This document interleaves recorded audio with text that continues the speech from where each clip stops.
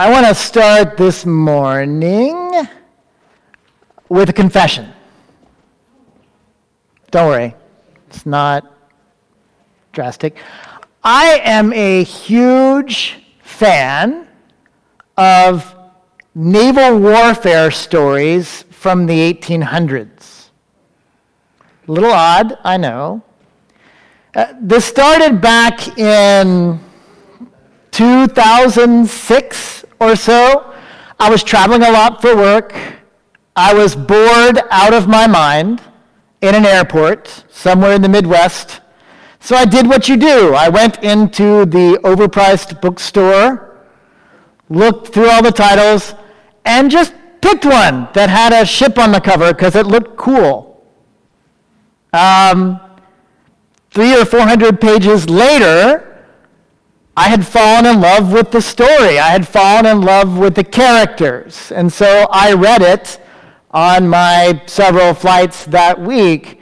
And as it came to a close, I was kind of annoyed because I wanted more, right? I could see the pages thinning down in the book. And I don't know if you've ever had that experience with a movie or a sports team or really anything where you get attached to the players, the characters, you want more. I kind of feel that way, as I often do, but I feel that way about Acts. We are, spoiler alert, drawing to a close in Acts. We're in chapter 26, and at least in my copy, there's only 28 chapters. So, I will miss I feel this every time. I felt this when we retold Mark in Sunday school. And so I feel this sense of wanting more, of being worried about the story being over. And Paul, as we've seen, we've come to become friends with Paul in a way. We've seen him do a lot. We've seen him kind of take over the baton from Peter. We've seen him beaten. We've seen him on several trials. He's had, in the space since we last heard part of his story, he was arrested by the Romans because the Jews threatened to tear him apart.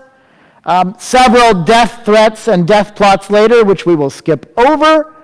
Acts slows way down, and we get to Acts 26.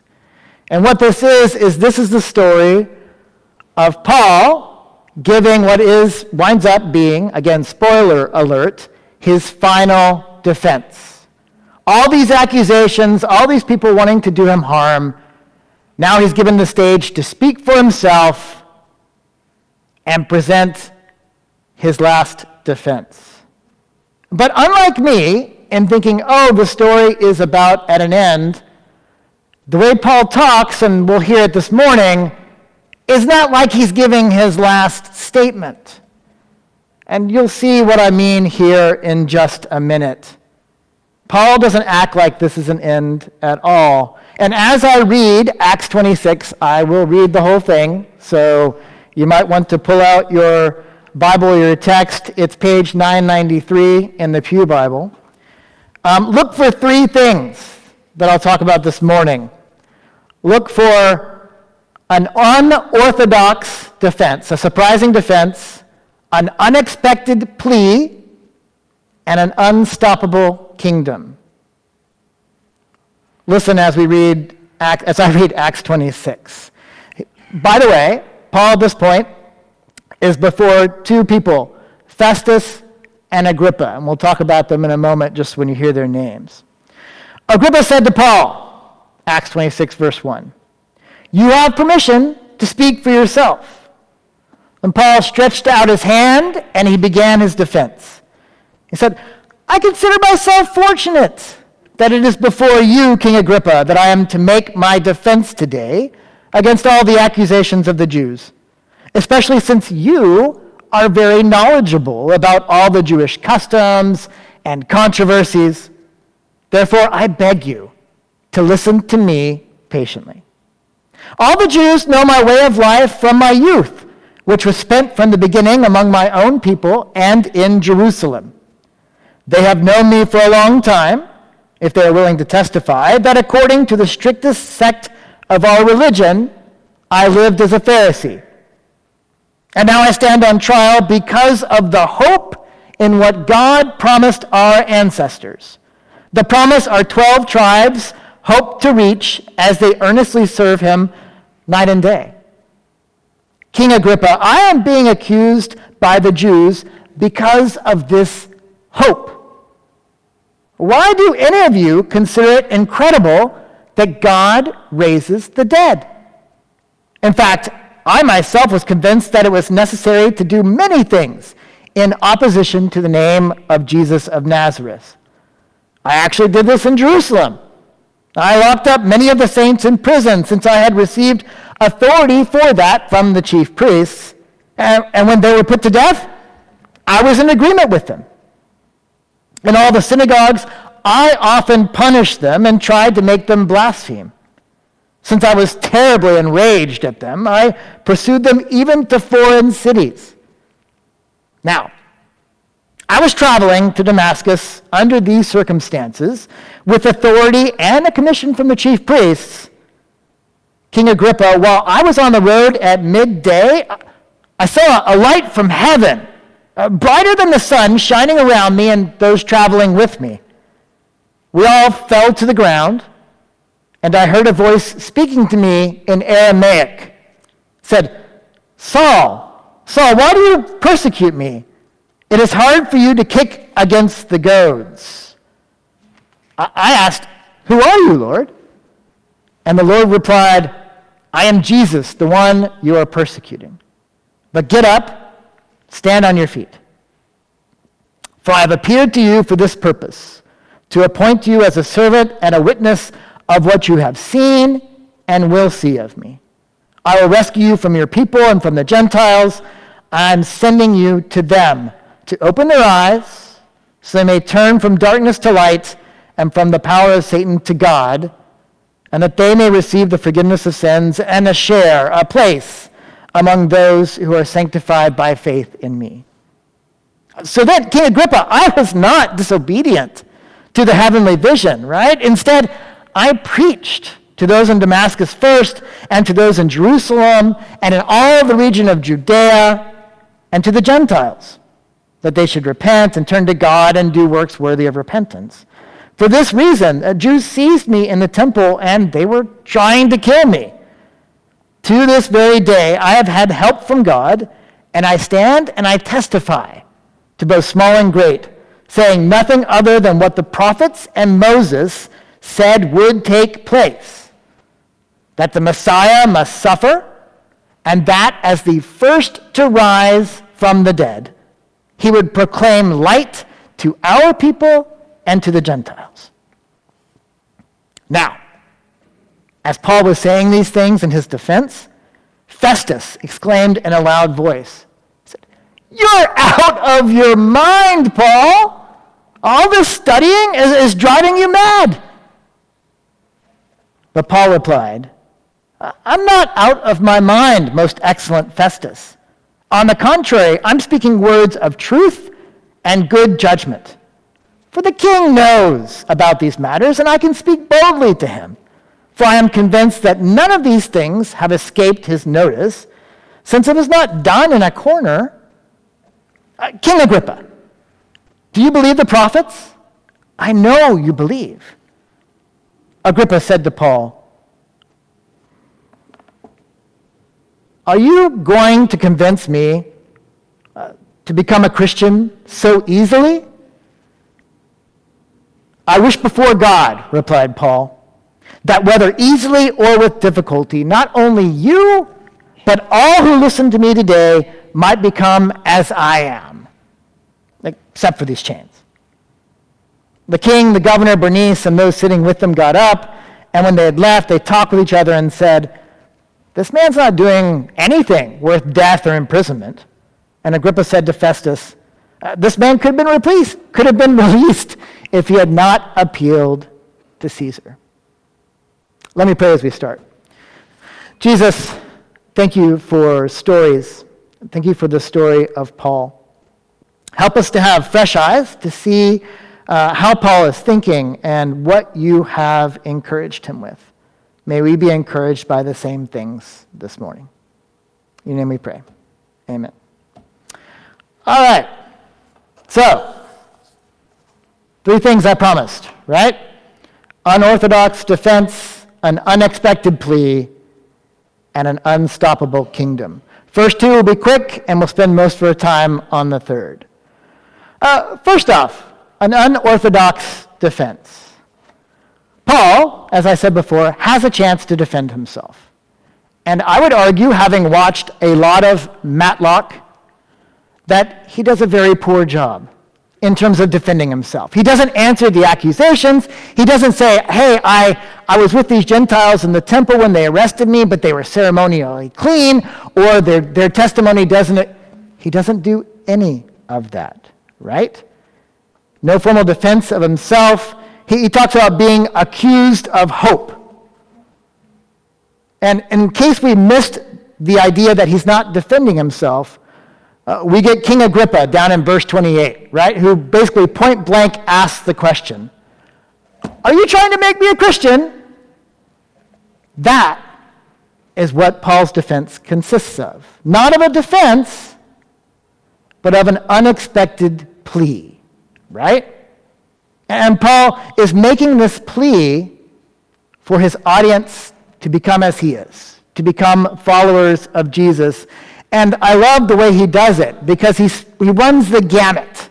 You know, often in our world, you talk to people and either they're hyper-rational, very logical, kind of like Spock from Star Trek, or they tend to be very emotional.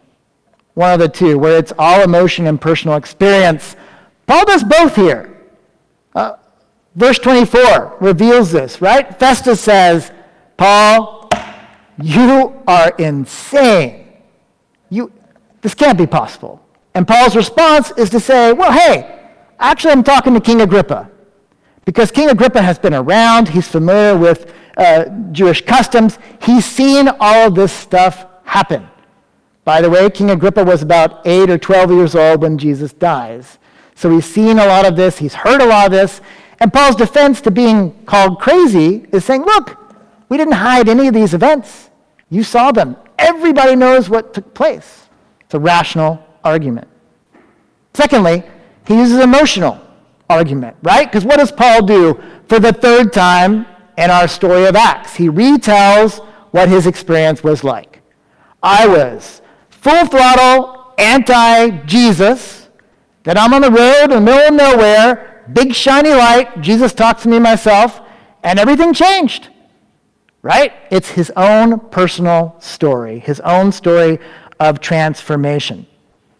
And then the last thing, it's not just rational, it's not just emotional, but he points to where he really wants to head. Because all throughout, he says his plea doesn't just make rational sense. It doesn't just make emotional sense, but it makes what I'll call biblical sense.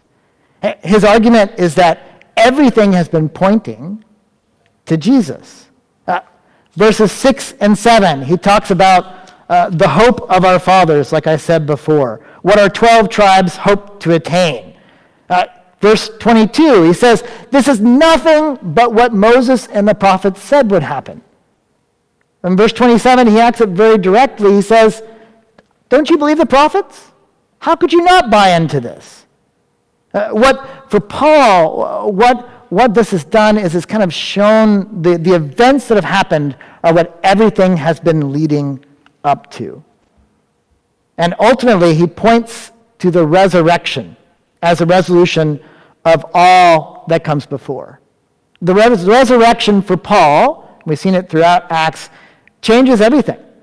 It emboldens him. And that's why he's not defending himself, but trying to make his audience think as he does.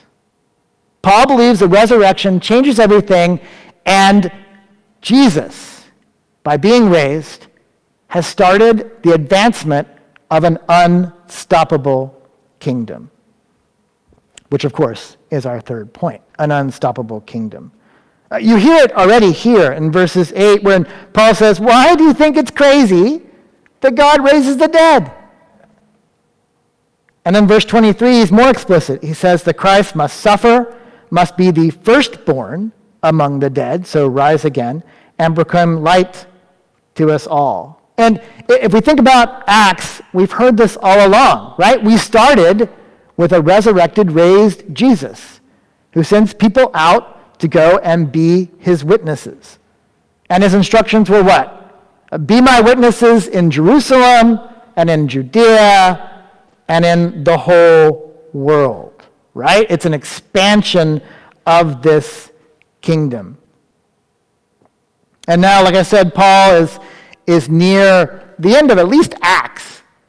So we're tempted to see it at the end of his story or his swan song, but that's not how he sees it, right? He sees it more as maybe the end of the beginning of an expansion of this kingdom. And this makes sense.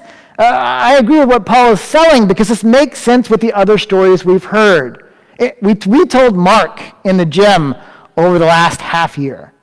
And Jesus shows up, and he's baptized, and he walks into the tabernacle, and what does he say? He says, the kingdom of God is here.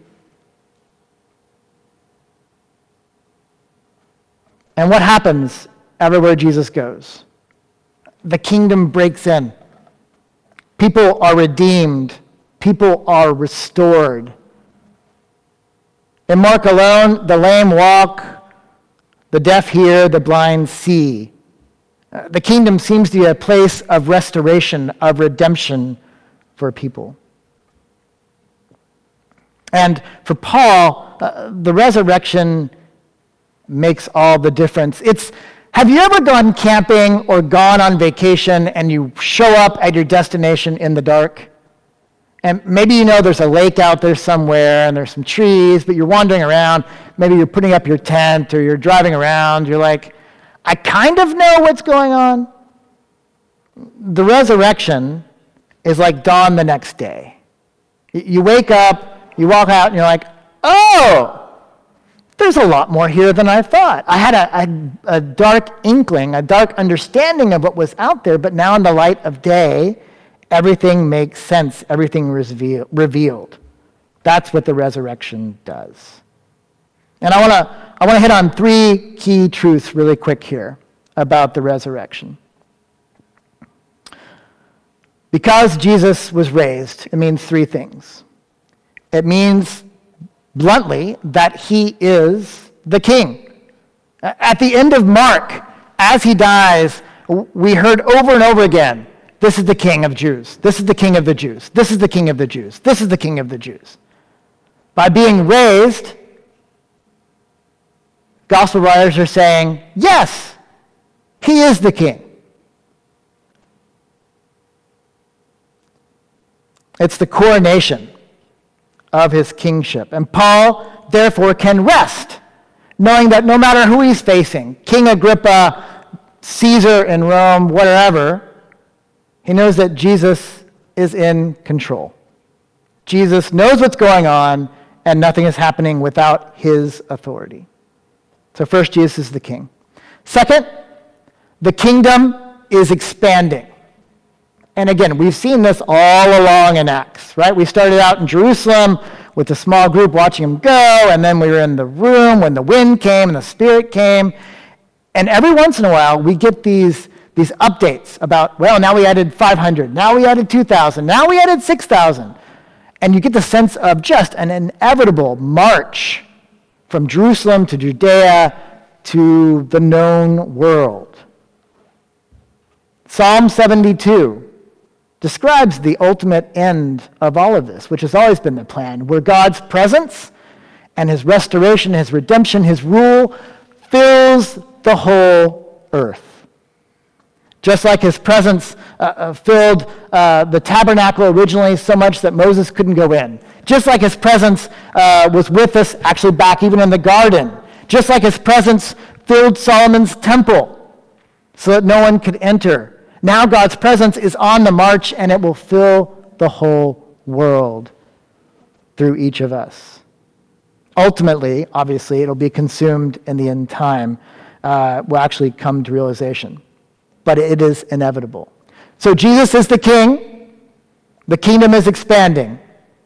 And third, the kingdom, and this is the most fascinating thing to me, the kingdom, as I said before, restores, remakes, redeems.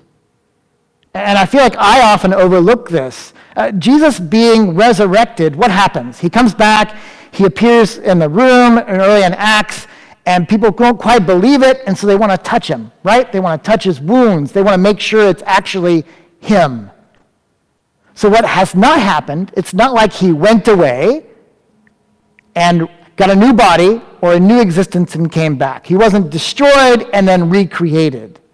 His body was restored. His body was redeemed. He was made whole.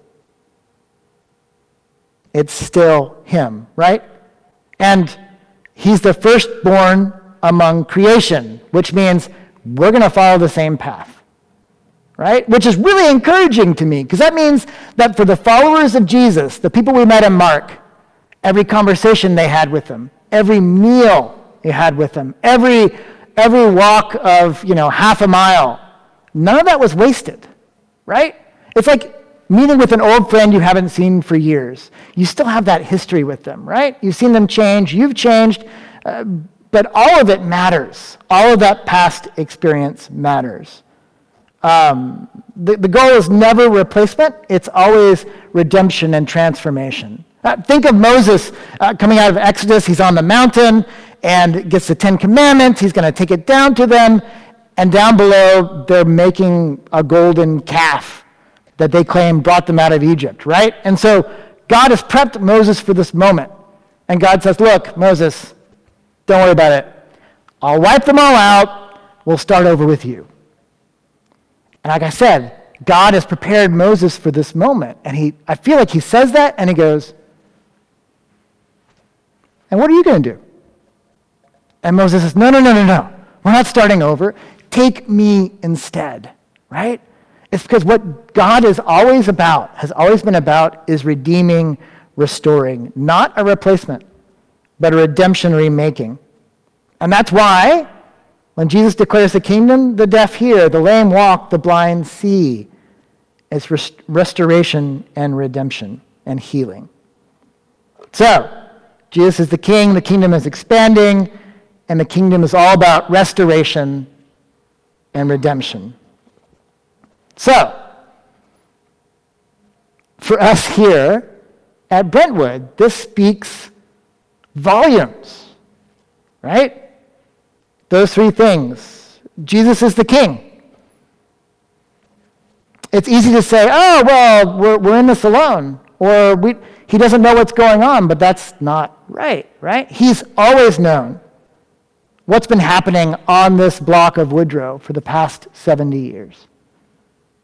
He knows what the plan is. He knows how his kingdom will expand, which is the second thing, right? His kingdom is expanding. Those of us in this room and watching online have a heart for people knowing Jesus in Austin, in Brentwood, in the city at large. And Jesus has an agenda. His kingdom is advancing. And finally, his kingdom restores, remakes, and redeems. Right? Like I said, nothing is ever thrown away. Nothing is ever wasted, right? Everything we do, everything you've done, everything Brentwood has done over the years matters. And I'm just the latest beneficiary, not benefactor. Let me flip that. I and my family are just the latest to be blessed by Brentwood, right? Just like looking for that book, feeling lonely, we came and we've been blessed by y'all, by your faithfulness, by your love for Jesus. And as we think about transitions here, we should take the attitude of Paul, right? It's a next transition, right? When I found that sailing book, like I said, it's an author by the name of Patrick O'Brien, in case anyone is really bored and want to read a bunch of sailing stories. It turns out, I got home, I was kind of bummed because I had read that book 3 times on the trip. I got home and I went on some bookstores back in the day before Amazon. Turns out, that's only the first story. He wrote 21 novels over like 20 years. And so that took me a good several years. The point is, it's only one story in a long string, right? What we're thinking about, the future of Brentwood, the future of us, it's one story in a long string, right? We are like Paul. We're seeing a transition. Paul is headed to Rome in chains, but he doesn't see it like that, right? He sees an unbroken line of what Jesus is doing. He knows that Jesus is alive, and so Jesus is the king. He knows that Jesus is alive, so that Jesus' kingdom is always expanding. He knows that Jesus is alive, and so Jesus redeems and restores all things. Jesus is alive, and so it is an unstoppable kingdom. Let's pray. Jesus, thank you for stories. Thank you that you don't leave us where we are, that you have a plan, and that your resurrection changes everything. It not only saves us, but it proves your kingship. It proves that your kingdom will always expand. It proves that you will redeem and restore everything. Thank you that you call us to participate with you. Thank you that you so want to be with us, that you would come and die and then rise again and allow us to participate. Give us hope, give us encouragement, and help us to trust and to see what you're doing. It's in your name we pray, Jesus. Amen.